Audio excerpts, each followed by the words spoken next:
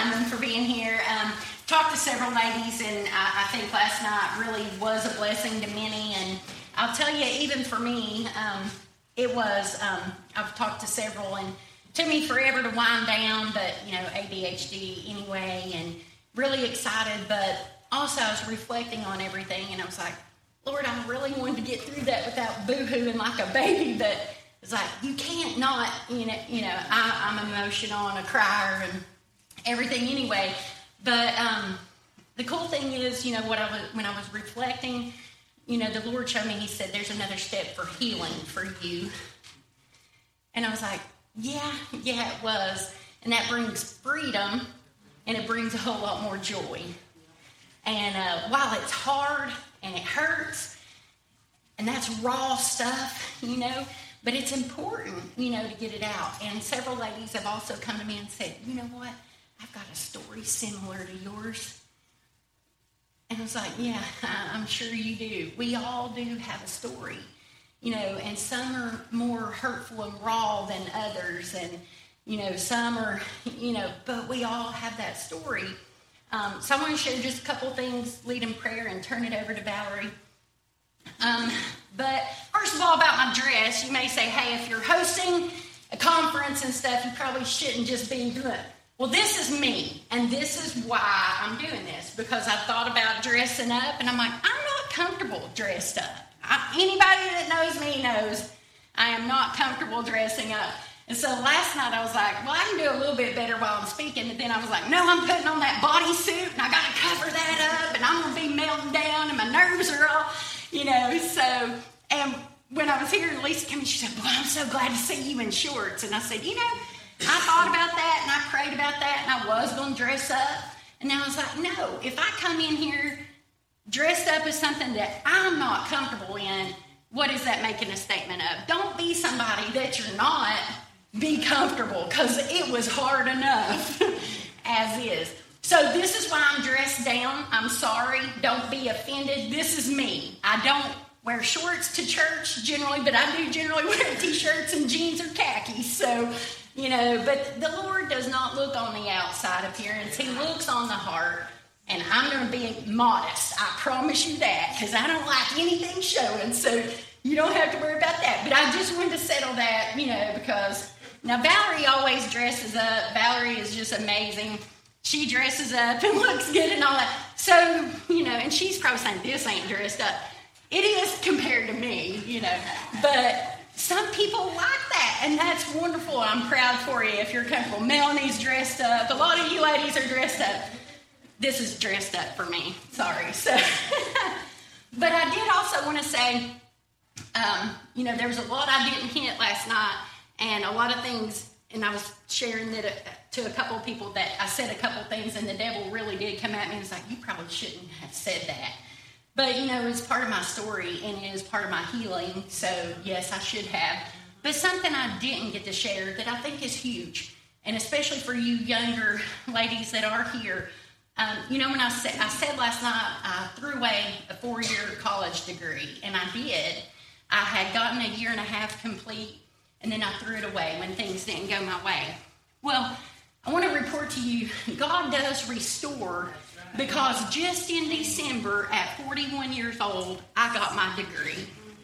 And I'm thankful for that. But that was because God meant good for me from the evil, even when I made the bad decisions. So God can and will turn your life completely around when you allow him. And my degree is in social work, and I say that because that is my passion. I love to counsel and to help people, and Lord willing, I'll be starting my master's next summer, and it's up to the Lord of what I do with it or from there. But I wanted to add that because that is so huge. So don't think you can't go back and redo something over. If God means for you to do it, he will allow the way. It was hard. It's hard taking care of somebody, raising a family, working full time, and going to school. But it's possible. I'm right here. I did it. 41 years old. So thankful for that. Today, Valerie will be sharing her heart. And I'm sure there's some vulnerability there. And I know when the Wests come, there's a lot of vulnerability there. I do want to prepare you again. Has anybody heard her story? So, one person. Y'all are in for a treat. I'm telling you, it's raw, it's rough. She's going to show pictures. They're going to be hard to look at, okay? But it's their story, and it's an amazing story of healing, forgiveness, just redemption, a whole lot of things. So I know you're going to enjoy that. And we all share this because, number one, being obedient, and then the freedom and the healing and the joy that it brings. And I just want to say this one more quote and pray, and then turn it over to Sister Valerie to give her all the time that she needs and wants. Elizabeth Elliot said this: everything, if given to God, can become your gateway to joy. And boy, that hit. Because it's hard to look at some of this stuff. You know, we briefly touched on Joseph and everything that happened to him, and you think about Paul, and, you know, it's like, man, they suffered a lot. That was a hard life. How is there joy in that hard stuff? But there is, and everything, if given to God, can become your gateway to joy. So again, be obedient to what he gives you to do, and to share your story. You know, it's not easy by any means, but once you do it, you will find the healing, the freedom. I'm sure others feel that way and stuff like that. So, you know, just be mindful of that. We'll give you opportunity to share in a little bit. One last housekeeping. Did everybody sign in? Because this is for door prizes, so I don't want anybody left off. All right. Let's go to the Lord in prayer, and then Sister Valerie. Dear Heavenly Father, God, we just come to you. We're so grateful and thankful for this time.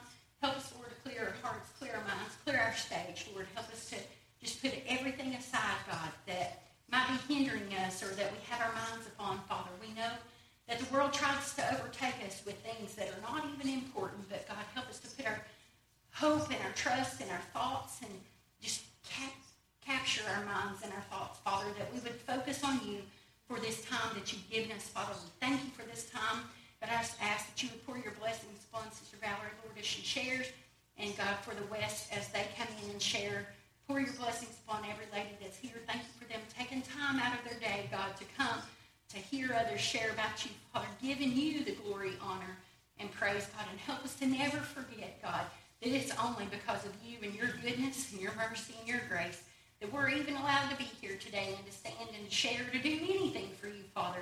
Lord, just forgive us of our sins. God, change me, challenge us, Father. Help us, Lord. We're desperate for you. And God, we ask all of this in your sweet, holy, precious name. Amen.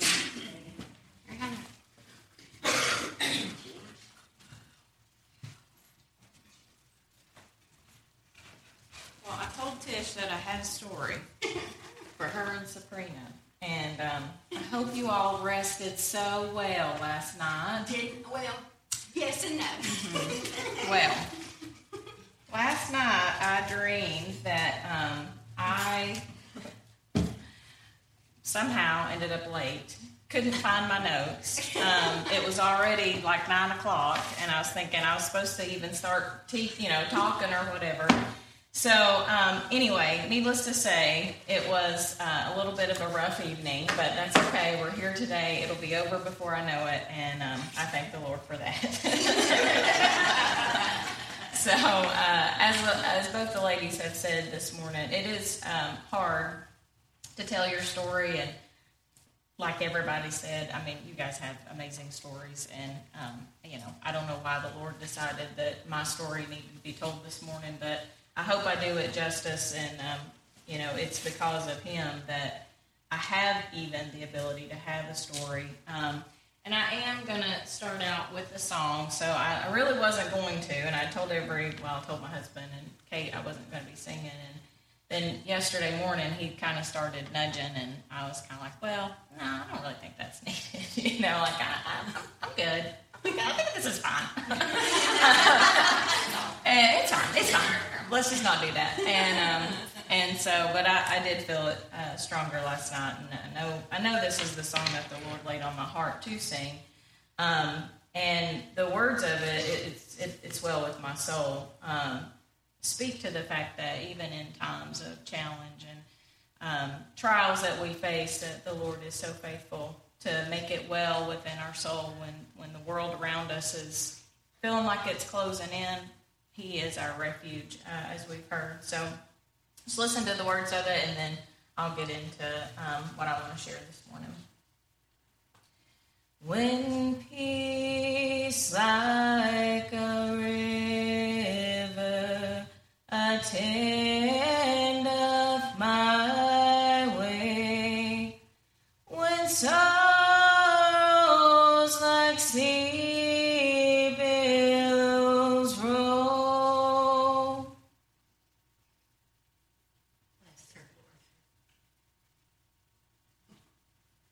Whatever my lot, thou hast taught me to say, it is well, it is well with my soul. It is well with my soul. It is well, it is well with my soul. Though Satan should buffet, though trials should come, let this blessed assurance control, that Christ has regarded my helpless estate, and has shed his own blood for my soul. My sin, oh, the bliss of this glorious thought. My sin, not in part, but the whole, was nailed to his cross, and I bear it no more. Praise the Lord, praise the Lord, oh my soul. And Lord, haste the day when my faith shall be sight. The clouds be rolled back as a scroll. The trump shall resound, and my Lord shall descend. Even so, it is well with my soul. It is well with my soul. It is well, it is well with my soul.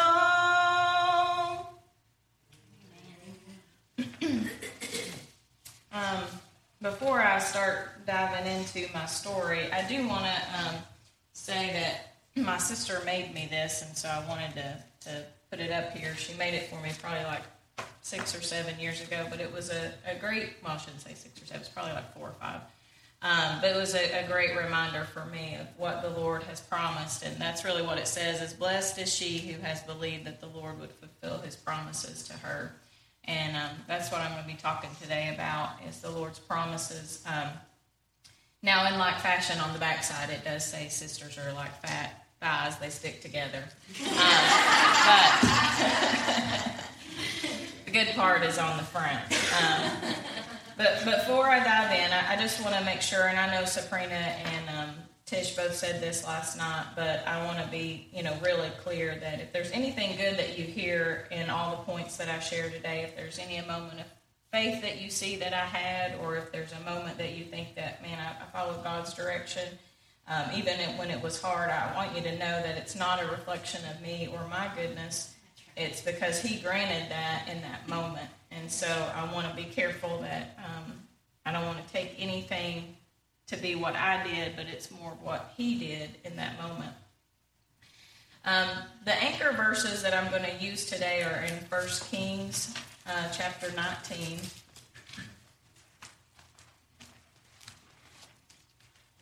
And I'm going to just read probably verse 9 and then verses 11 and 12. And he came thither into a cave and lodged there, and behold, the word of the Lord came to him, and he said unto him, What doest thou here, Elijah? And he said, Go forth and stand upon the mount before the Lord. And behold, the Lord passed by, and a great strong wind rent the mountains and brake in pieces the rocks before the Lord. But the Lord was not in the wind.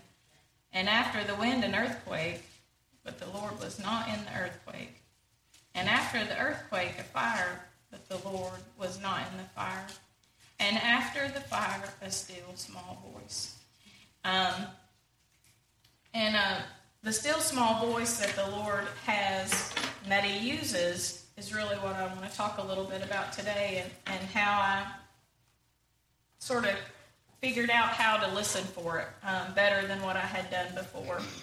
When I was born, my mom named me with the middle name of Faith. I really never thought about that much as a middle name. It didn't really matter to me. I mean, a lot of times, people will say, my mom was always, using my middle name when I was in trouble. If we got to the middle name, I never heard it, I'm sure, because I was either whipped or looked at by that point, and so it never needed to come out. So it really wasn't used very often. But in all seriousness, I really didn't think about it a whole lot because nobody ever called me by that. I never really used it. I never had any reason to write it down. So it really made no difference to me at that point. But in Hebrews 11:11, it says, Faith is the substance of things hoped for and the evidence of things not seen. And Webster defines faith as complete trust or confidence in someone or something. Now, I wanted to share my middle name with you for a reason, and I hope as we get through this, it'll all become a little more clear. But I did bring a book from my childhood, and I think my mom and I are probably fans of this. I don't know if anybody has ever read a Sweet Pickles book. For those that were growing up in the 70s and 80s, these were very popular. But Very Worried Walrus was a great description of who I am as a person. And it is, although it might look like a large book, it's not. So I am going to read it to you because I want you to start to imagine who I am at my core. And we'll start with this. I'd really like to ride this bike, said Walrus, but I'm afraid I'll fall off. No, you won't, said Pig. Don't worry. There's a lot to worry about, sighed Walrus. If I fall off, I'll get hurt, and then I'll have to go to the doctor.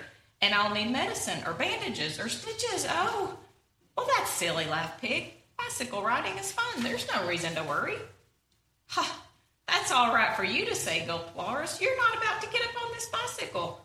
There's so much to worry about when you're up on a bicycle. An awful lot can go wrong. You have to steer and pedal and balance. You have to look out in front of you and on both sides and make sure no one is behind you and not go too fast and use your brakes. And you can still crash and bump and fall and slip and slide and get hurt. And if I get hurt, then they'll have to take me to the hospital in an ambulance. I can see it now. There's a traffic jam on Main Street. The ambulance gets stuck. The driver radios the police to send a helicopter to come out. When the helicopter arrives, there's no place to land, so the pilot lowers a rope. Then the ambulance driver ties the stretcher to the rope, and the helicopter goes up, and over the rooftops and out towards the river. There I am, hanging on the end of a rope attached to a helicopter, flying over the water. And the rope snaps. Down I go, down, splash. I'm in the river and it's cold and I swim and swim. Finally, a tugboat passes by and it picks me up. But the tugboat's going in the wrong direction, and by the time I get off, I'm miles away from home. And the last train is left, and the buses aren't running. So I start walking, and it's cold, and it's getting dark, and my sweater's dripping, my shoes are going splish, slosh, splish, and it starts to rain. I'm so tired, and it's really dark, and I'm hungry, and there's nothing around. There's no houses, no people, no nothing. Hey, Walrus, stop worrying so much. It's a beautiful day. The sun is shining. The flowers are blooming. Think of the fun you'll have riding the bicycle. Walrus looked at Pig, and he looked at the bicycle. Well, maybe it'll be all right. Maybe it will be. I guess I'll try. Walrus got on the bicycle. He balanced. He pedaled. He looked ahead. He looked to the side. Whee, this is fun. He went faster. He looked behind him. He ran into a tree. Crash! Walrus lay on the ground. He thought about the ambulance and the helicopter and the tugboat. Hey, Walrus, you okay? Walrus stood and brushed himself off. He looked down at his feet. He felt himself all over. Then he looked at Pig and smiled. Don't worry, I'm fine. But I share that with you because even as a child, I was very much a worrier and always afraid. And my mind will take me in a lot of places very quickly. And so it's really hard for me a lot of times. Even if there is nothing to worry about, then I will worry because there's nothing to worry about. And I probably should get myself prepared for what should be possibly coming so that I control the situation. And that's not the life that God has for me nor for any of us. But that is who I am at my core. But when I was 6, I realized I was lost and I needed a Savior. And Christ came and spoke to my heart. And I was saved. And I really felt such joy at that moment. It truly was the weight of my sin lifted off of my shoulders. But I really had no idea what happened or even what I received. And honestly, as I grew up, I had such a great childhood. I had wonderful parents who took me to church and a dad who is a preacher. And our life was full of church and prayer and really nothing wrong. I mean, there was nothing bad that ever happened in my childhood. And I thank my parents. They'll never know the great life that they gave me as a child because of their obedience to the Lord. But my most memorable God moment when I was little was when a large tree fell beside our home. And I really don't know how old I was, but it was at night and Dad was working. And Mom had put us in bed with her because it was a really bad storm. And I really don't recall remembering how scared she was. I wasn't really scared, I don't think. Moms are usually pretty good at hiding if they're a little bit worried. But she got us in bed with her, and we prayed about it, and we all went to sleep. And that's a testament to what the Lord can do in those moments when you have fear. And it was a great opportunity for me to see my mom pray about something.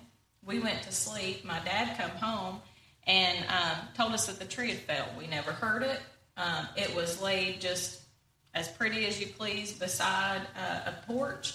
Didn't damage any property, didn't damage us, and we were safe. And it was an opportunity for me to really witness my parents praising God and pointing to the fact that God had protected us through the night. I got to see my parents rejoice and to tell others, and it was an example to me of when the Lord does things for you in your life, you ought to tell others about it.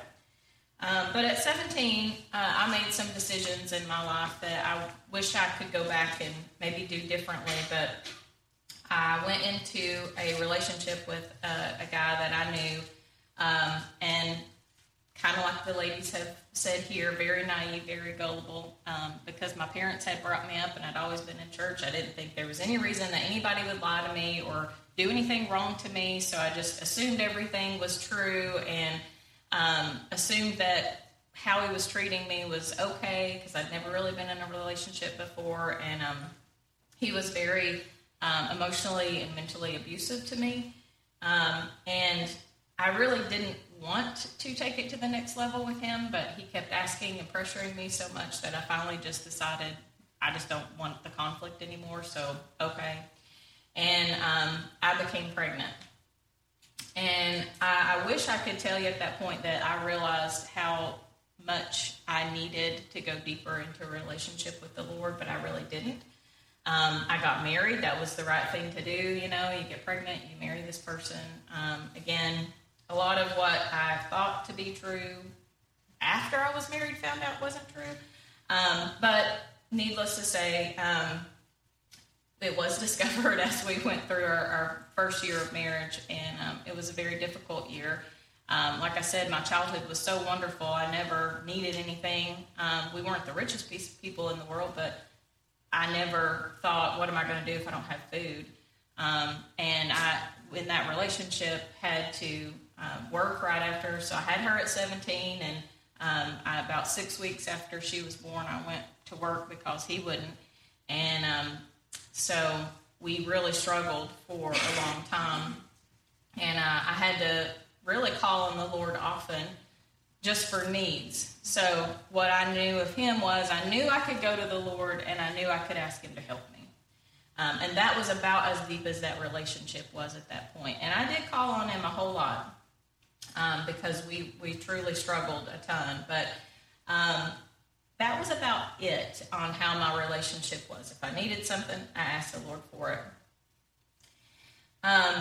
I got to the point in that relationship where I realized I really couldn't continue to live the way that we were living. And I got this bright idea. I had come to Bible school, and I found out he hadn't done what he was supposed to do, and he was supposed to go to work that day, and he didn't. I found that out. And so on my way home from Bible school, I prayed, and I told the Lord, I said, I'm going to give him an ultimatum. I think when I get home, I'll just say, if you want to continue with this relationship, then you're going to have to go to work. And if you say no, you won't go to work, then we're not going to be together anymore. But, in my mind, I'm such a wonderful person. Who wouldn't choose to be with me, right? So when I gave him that ultimatum, he said it probably is the best decision for us not to be together anymore. And that was devastating. Because here I am now, 18, with a baby, and about to be divorced. And so I moved back in with my mom and my dad, and I really agonized over what am I going to do? Am I going to be married to this man? Am I going to get a divorce? Does he want to? Like, sometimes he would kind of want to fix it again, and sometimes he kind of wouldn't want to fix it again. He wouldn't want to do anything I asked him to do. And I was so distraught over this decision because I knew I'd already made the mistake of having a kid out of wedlock. I'd already entered into this marriage I probably wasn't supposed to be in. So now I'm just going to add another mistake on top of all of that and get a divorce. And I didn't want to do that. I wanted to do the right things for the Lord and the right things for my life. And so I spent a lot of time in prayer asking God for direction to keep me from making a mistake in this moment. Because I knew it was wrong to get a divorce, but I also knew what I was living in was not right either. And so I did get to a place where God gave me peace, and he released me from that marriage. And I believe with all of my heart it was a biblical release of that marriage because of things that he had done. But I was able to walk in confidence of that decision because it really wasn't what I wanted, but it was what I knew needed to happen and what was right for me and for my daughter. But that moment opened my eyes to just how to invite God into my life, how to seek his will for decisions that I need to make, and how to listen carefully for his still small voice. Because when I went the first time, I didn't get an answer. When I went the second time, I didn't get an answer. I went millions of times before I got the answer of what I needed to do. And about a year passed, and David came back into my life, and we'd grown up together. And I knew he always had a crush on me. And funny story, all couples have, a really great love story. And ours will always be met with comedy. When I was going to marry my first husband, and I was pregnant, which makes this all the more romantic, David called me, and he told me he loved me. And I said, love you too, and I hung up. Because I thought it was that, we're in youth together, and it was the I love you, I support you. And unfortunately, it was that I love you, like I would take you and this child on, which was such a romantic gesture. But I, at that moment, wasn't in the place to accept that. And luckily, he did not give up on me. But it brought another opportunity of what am I going to do? Another life decision. Because we were friends, we did go to church together, and I didn't want to get into a relationship with somebody that I felt like God didn't want me to be in a relationship with. I didn't want to ruin a great friendship, and I didn't want to make it uncomfortable in church. So I prayed about it for a long time around what we needed to do, what should be the right thing to do. So I really listened and felt like that was something that God had for me. And as Tisha talked about this morning, I felt like God really restored the marriage that I felt like I screwed up on, and gave me a man that is a godly man. And, we've not always had easy moments.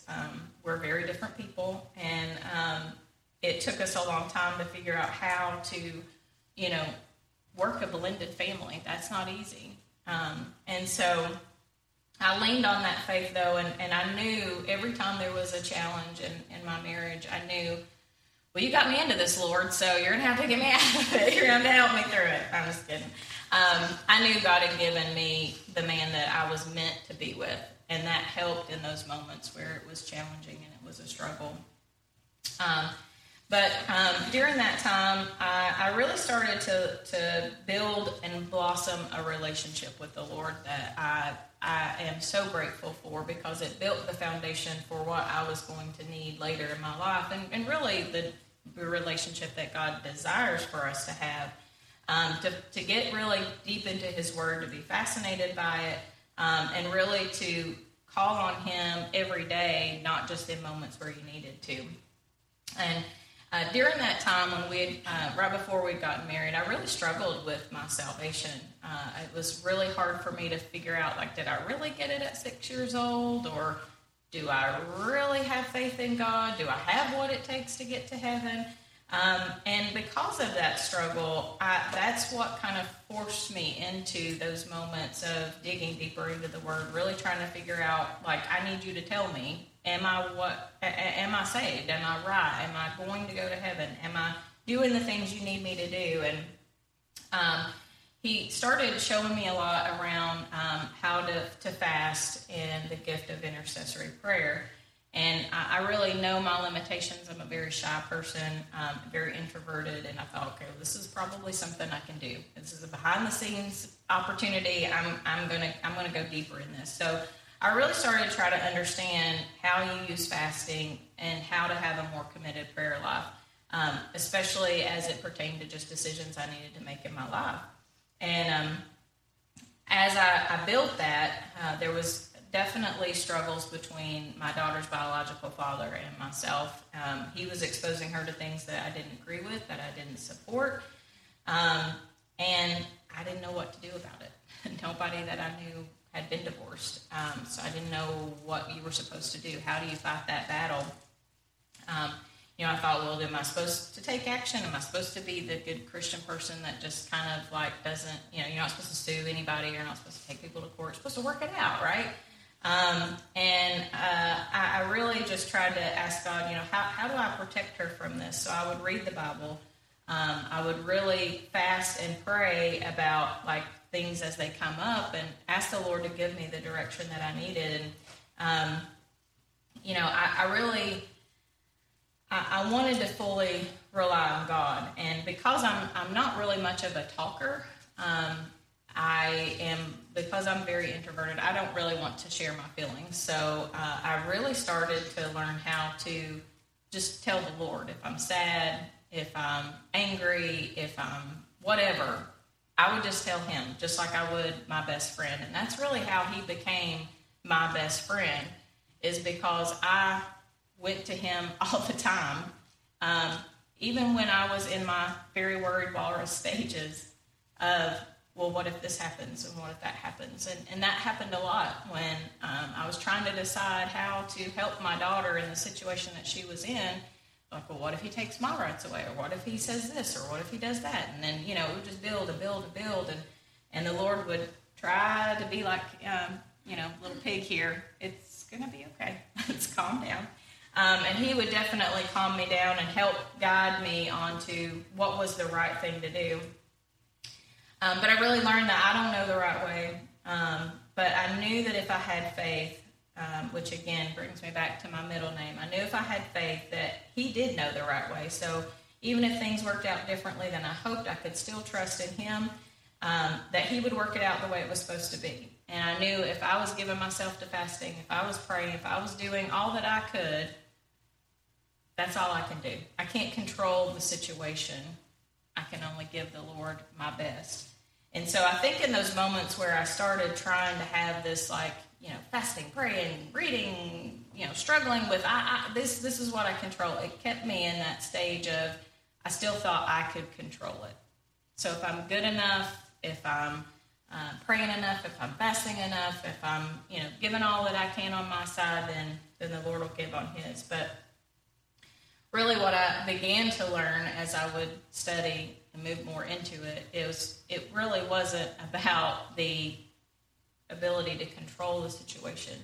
It was about our relationship together. And Tish and Sabrina talked about that intimate relationship. And because I would when I would fast, I would hide myself away, if you will, at times. It gave me that moment to be really intimate with him. And it was just the two of us in whatever it was that we were working through, or however I was trying to kind of build that foundation. I just wanted a deeper relationship with him. I didn't want the surface things. But that battle between her father and I went on, honestly, her whole 18 years, and it goes on now, if I'm honest, but I'm just not in the middle of it. But when she was 12 and things had kind of evened out a little bit, we had our son, Coy. He was healthy, he was happy, he brought a lot of joy into our household. It was very exciting. But the next challenge that tested my faith was when he was 5. He had been sick for about a week, and he wasn't getting any better. And so I'd taken him to his primary care physician, and they'd said, hey, if he gets worse, I'd probably take him to Children's. So later that night, he had what I can only describe as like an episode. So he went running around holding his head, yelling, make it stop, make it stop. And it was very terrifying because I didn't know what was happening, and obviously something in his head was happening. And so we rushed him to Children's, and we were there for a couple of hours, as you always are. You're just sitting there kind of waiting. And he had this place on his neck, and it just kind of kept growing the longer that we were there. And so they did a scan, they put oxygen on him, and they were kind of concerned that his airway was going to close off. And so they're doing all this, and they said, we're just going to take him up to the ICU portion just so we can monitor him, but we're going to send you up there, and we want you to talk to one of the doctors. And it's like, okay. I didn't really think anything about it. I assumed, it's the normal, your kid's sick, right? So we get up there into the room, and I really was not prepared for what the doctor was going to tell me. So she said, we think that he has lymphoma cancer, and we're going to have to call in another doctor to find out for sure. But it's New Year's Eve, so we're going to have to wait till a doctor can come in from being on call. And I was in one of those moments of my up and down relationship with the Lord, so I felt like, man, I should have been better prepared for this moment, right? It goes back to that I should be controlling it. Why didn't I know that this was a fear that I should have been, being prepared for? Like, I'm not prepared for this now. And so I really struggled for the 24 to 48 hours that we sat and waited to figure out whether or not he had lymphoma. And I really thought, I was going to go crazy, and I didn't eat, I didn't sleep. He would continue to have these episodes where he was just like, his heart rate would increase, he had a lot of anxiety, and we would pray and sing, and it was an opportunity to watch what God could do in that moment, though, because when his heart rate would go up, and he was having this attack, then we would start to pray and sing, and you could see his heart rate go back down, and he would settle. And we would just do this constantly for the next 24 to 48 hours as he would have these episodes. And while I was waiting, David said, you can go into this room and lay down and rest. You need to sleep. And so I thought, well, maybe I'll go and do that. But all I could do when I got there was to just pray. And the one thing that I guess I could say is I don't think it's within our own power to do this. Like, your own flesh can't turn something over to the Lord. But in that moment, he gave me a measure of faith in that hour. And I said, I'll still love you. And I'll still serve you if you do this. And went back up to the room. Another doctor came in. It was just a pocket of infection. It was like, no big deal. We're going to cut it open, drain it. He's going to go home and he's going to be fine. And he was. I really believe that moment was a testing ground for me in being able to be prepared for what would happen the next year. So we, as a family, faced one of the hardest trials that I've ever faced, and I do still have a lot of trauma from that. Anytime that, Kate says she's got a pain or she's sick, I can't help it. There is a fear that rises up in me, and I think as a mama, it's just natural. But even though it was the hardest thing I'd ever faced, it was the closest that I've ever been to the Lord. And I learned so much in those early years as I saw him. Like, I thought I was building this prayer, practice and fasting practice to control things. But he allowed me to do it because he knew it would build the foundation for what I needed it for, really, which was this moment in time. And so she started experiencing, and I know a lot of you know this part of my story, but for those of you who don't, she started experiencing some pain on her side, and we thought she had pulled a muscle, and so a few months had passed, and it was just kind of coming and going, and so we finally were like, okay, let's go and see a doctor. And honestly, we spent probably like 6 months in and out of appointments as pain would just kind of come and go. And in December of 2015, they did a bone scan to make sure she didn't have bone cancer, and that was an agonizing wait for the results. So while I was waiting, I asked the Lord, as I often do, and I'm sure many of you do too, what's going on here? What do I need to get prepared for? Where are we going with this? And what direction do you have for me? And he gave me Psalms 138:8, which says, the Lord will perfect that which concerneth thee. Thy mercy, O Lord, endureth forever. Forsake not the works of thine own hands. So when he gave me that verse, I had peace about it. I thought, okay, you're going to take care of everything. They came back and the results were normal. So it's like, okay, yep. He did exactly what he thought or what he said. Like, this is fine. This is nothing. So 3 months later, the pain came back. And it was so bad at this point. They had given her some just like pain medication. Actually, it's crazy that they gave her the levels of pain medication that they did to have on hand when she would have these attacks. And we had her take one, and it would not stop the pain. And so at that point, when she took it and the pain was so bad that nothing touched it, let's go to the emergency room. So we went to the emergency room, and they did an ultrasound. And they're like, we're going to take her and we're going to do maybe a CT scan. And when they said CT scan, like everybody does, let's Google that. Why do you do CT scans? What could happen? So I already started into the panic moment of, okay, I need to get as much information as possible before they're about to tell me what's going to happen. And so they came back, and they did say, there is a mass there. And in that moment, my heart sank. I knew it was going to be bad. And So as it became my routine, I did ask him, so, okay, what is going on here? And I've asked you before, but I need you to tell me what's going on here.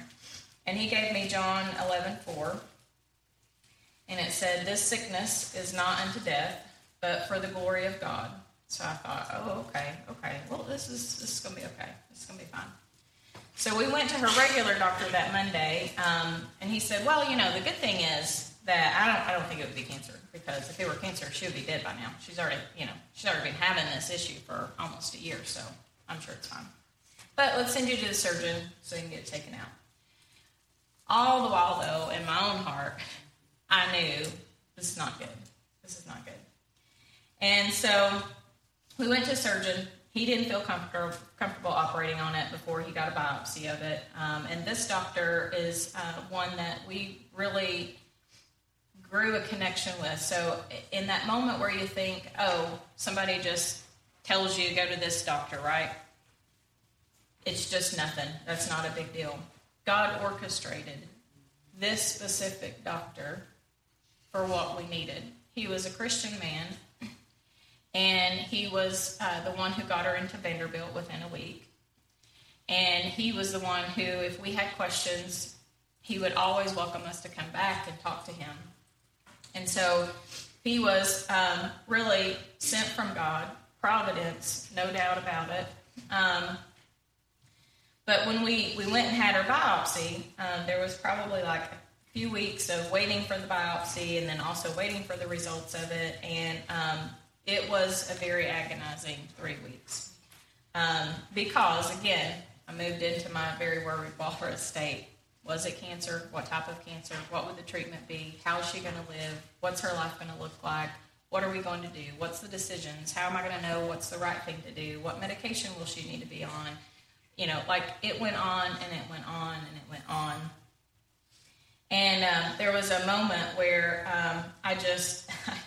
the fear and the doubts and the worry just overtook me.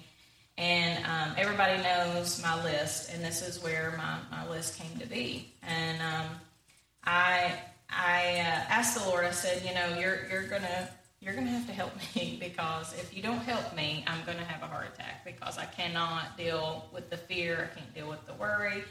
And so he told me to fast, and he told me to pray, and write down, what do you know? Because at that moment, what I didn't know was almost more terrifying than what I did know. And so I wrote down really everything about him and his goodness and his promises and what I knew he was able to do.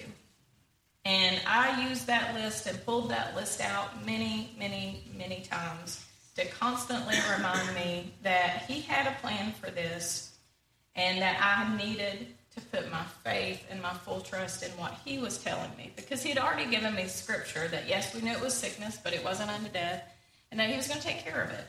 So I needed to learn how to rely on him. And at Vanderbilt, we saw a surgeon and an oncologist. The oncologist laid out this very aggressive chemo plan. So he told us, she's going to have multiple rounds of chemo. She will need to be in the hospital when she does have the chemo, because it's going to be so taxing on her body and all of this. So it's going to be multiple hospital stays, multiple treatments, then radiation, then we'll do surgery. And when we left there that day, I was totally defeated. I left there so confused, and I just was like, well, why do you keep telling me that you're going to take care of this? Because every time I go to the doctor, it's worse than it was before. And nobody is saying what you're saying. So what is going on here? And then when I would tell my family, and even those in my church, they'd all say the same thing. I know it's going to be tough. I know it's going to be hard, but she's going to get through this. And, when she loses her hair, we'll buy her a wig, or we'll support you. And she is going to have chemo, right? Because I would say, well, we're waiting to make a decision. And they'd be like, but she's going to have chemo. And I told the Lord, I said, no one thinks you can do this anymore. Everybody's telling me that you can't do it. And again, because he gave me in that moment faith to say this. I prayed and said, for your glory, I want you to show them that you can still do this, that you can heal, and that you can take care of this, that even if you don't, I will still love you. I will still serve you. And it was a very pivotal moment, I think, in how all of it would unfold. I definitely had my faith tested more than I thought was possible in these moments.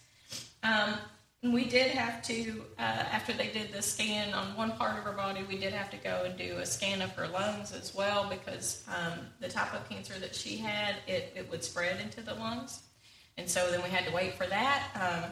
But one of the things that I think is such a miraculous thing about all of this is God kept it exactly where it was. It had not spread into her lungs. And so as we started trying to decide then, back to this oncologist of, here's what you're going to have to do, I just didn't believe that was the plan. Even though that was what the oncologist had laid out, I just really felt like there was another way. And so we prayed for multiple weeks. And the oncologist called asking about our decision, and I told David, I said, I can't answer the phone. You're gonna have to talk to him, because I don't have a decision and I don't know what to tell him, and I just don't want to talk to him. I just don't want to deal with it right now. And so David got on the phone with him, and the oncologist said, a lot of parents struggle with this decision. A lot of Christians struggle with it, but the fact is, this is what's going to need to happen, and they all come back to me in the end. And he said, well, we're waiting and we're trusting God, so we'll see. And I knew we needed a decision at that point, and so got some godly counsel that sometimes even in where we feel like there needs to be a moment of waiting, there still is action to take. There is still something to do. And so I asked God, what am I supposed to do? I don't know what to do. I felt like He told me to wait, but now I'm being pressured for a decision, so what am I supposed to do? And so God gave me some scripture that really gave me clear guidance to go back to the original doctor that we had talked to that sent us to Vanderbilt. And we got in really quick, and I shared, we weren't sure what to do. And I told him that I believed that God was going to heal her. And he said, well, I do believe God can heal, but I just don't think He does it like He did in the Bible. He uses the ways that we have today. And I prayed to the Lord, and in that moment, I said, Lord, I've done everything that You've asked me to do. And we're at a dead end, because You're telling me one thing, the doctors are telling me another, and I don't know what else to do at this point. And I mean, immediately, as soon as that came out of my mouth, that doctor looked at Kate, and he said, well, what do you want to do? She said, I think we just take it out. And he said, then call the surgeon and tell him you want to take it out. I didn't even know that was an option. Nobody had said that. And I called the surgeon. We just felt like as soon as we left the doctor's office, that was the right thing to do. There was a peace that came over all of us. And I called the surgeon, and he said, you can do that, but I just want you to know that when you do that, probably what's going to happen is there's going to be a lot of muscle that she's going to lose. She's going to lose a portion of her lungs. She's going to have a breathing tube after the surgery. And so there's a lot more that can go wrong without doing the chemo and the radiation first. And again, because I knew that God said to do it this way, I said, let's do it. I did not have a fear about what He told me, because I knew this was what God wanted.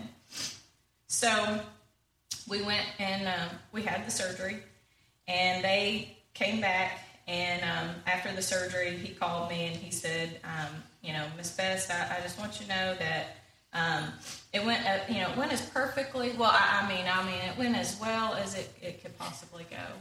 And he said the word that I was waiting on. Because in that scripture that He gave me in the beginning, He said, I will perfect that which concerneth thee. And so I knew He had done it. They'd gotten it all, and I was originally disappointed when it was really cancer, because I still held on to hope that even after they'd taken it out, that I thought, I bet when we go for this appointment, they're just going to say it's not even cancer. it's just going to be nothing. They're going to have been wrong, and you're going to have, just absolutely done it. And when we left that day, and we had gotten, this was probably 3 weeks after her surgery, we'd gotten the news that it was really cancer and that she needed to go and see an oncologist again because they'd have to talk about treatment after.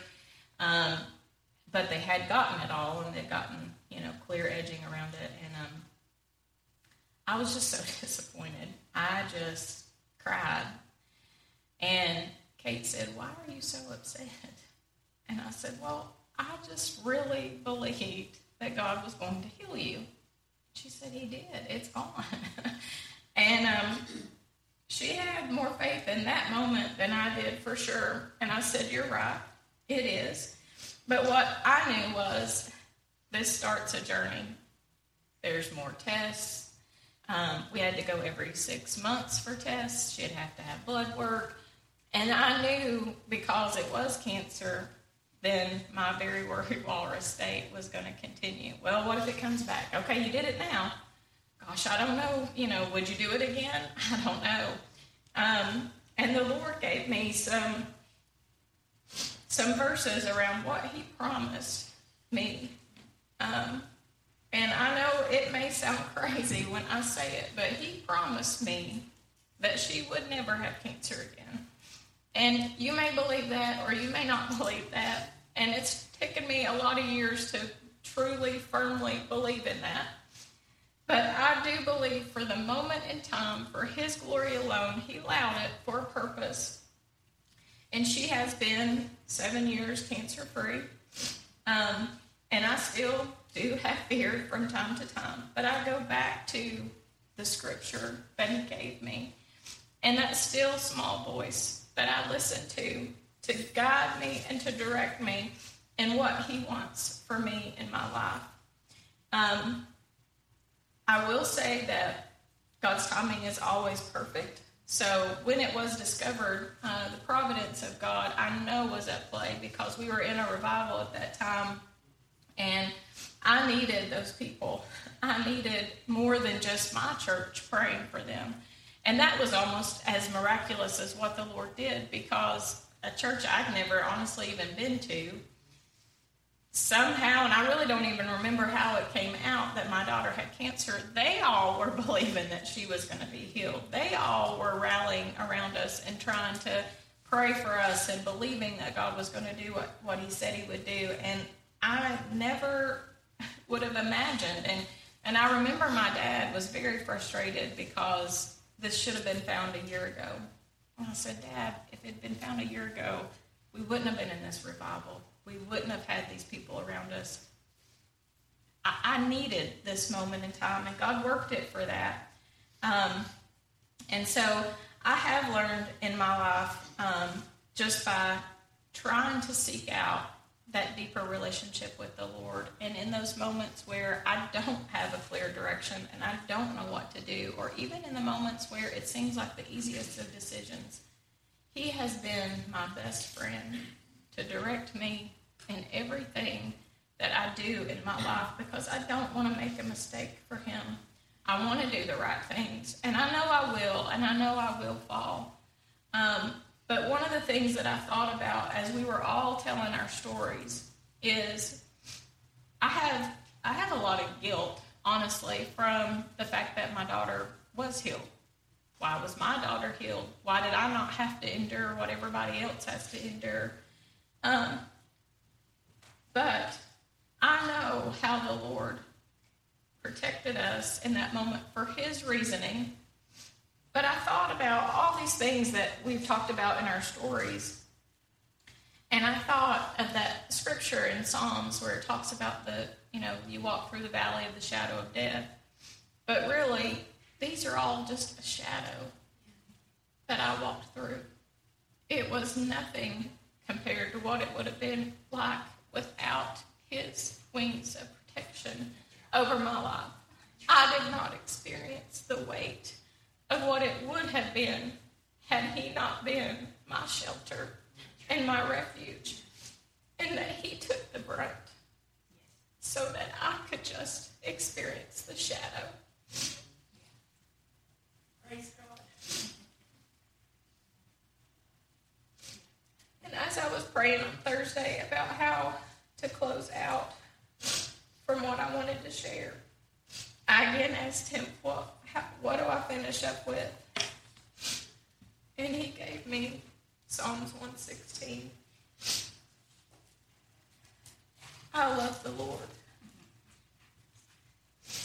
because he hath heard my voice and my supplications, because he hath inclined his ear unto me. Therefore will I call upon him as long as I live. The sorrows of death compassed me, and the pains of hell gat hold upon me. I found trouble and sorrow, and I called upon the name of the Lord. O Lord, I beseech thee, deliver my soul. Gracious is the Lord, and righteous. Our God is merciful. The Lord preserveth the simple. I was brought low, and he helped me. Return unto thy rest, O my soul, for the Lord hath dealt bountifully with thee. For thou hast delivered my soul from death, mine eyes from tears, and my feet from falling. I will walk before the Lord in the land of the living. I believed, therefore have I spoken. I was greatly afflicted. I said in my haste, all men are liars. What shall I render unto the Lord for all his benefits towards me? I will take the cup of salvation and call upon the name of the Lord. I will pay my vows unto the Lord now in the presence of all his people. I will offer to thee the sacrifice of thanksgiving, and I will call upon the name of the Lord. I will pay my vows unto the Lord now in the presence of all his people. In the courts of the Lord's house, in the midst of thee, O Jerusalem, praise ye the Lord. And I'm thankful for what the Lord's done for me in my life, for saving me, for helping me in every part of my life. And for that, I will pay my vow to the Lord forever and tell of his goodness and his mercy.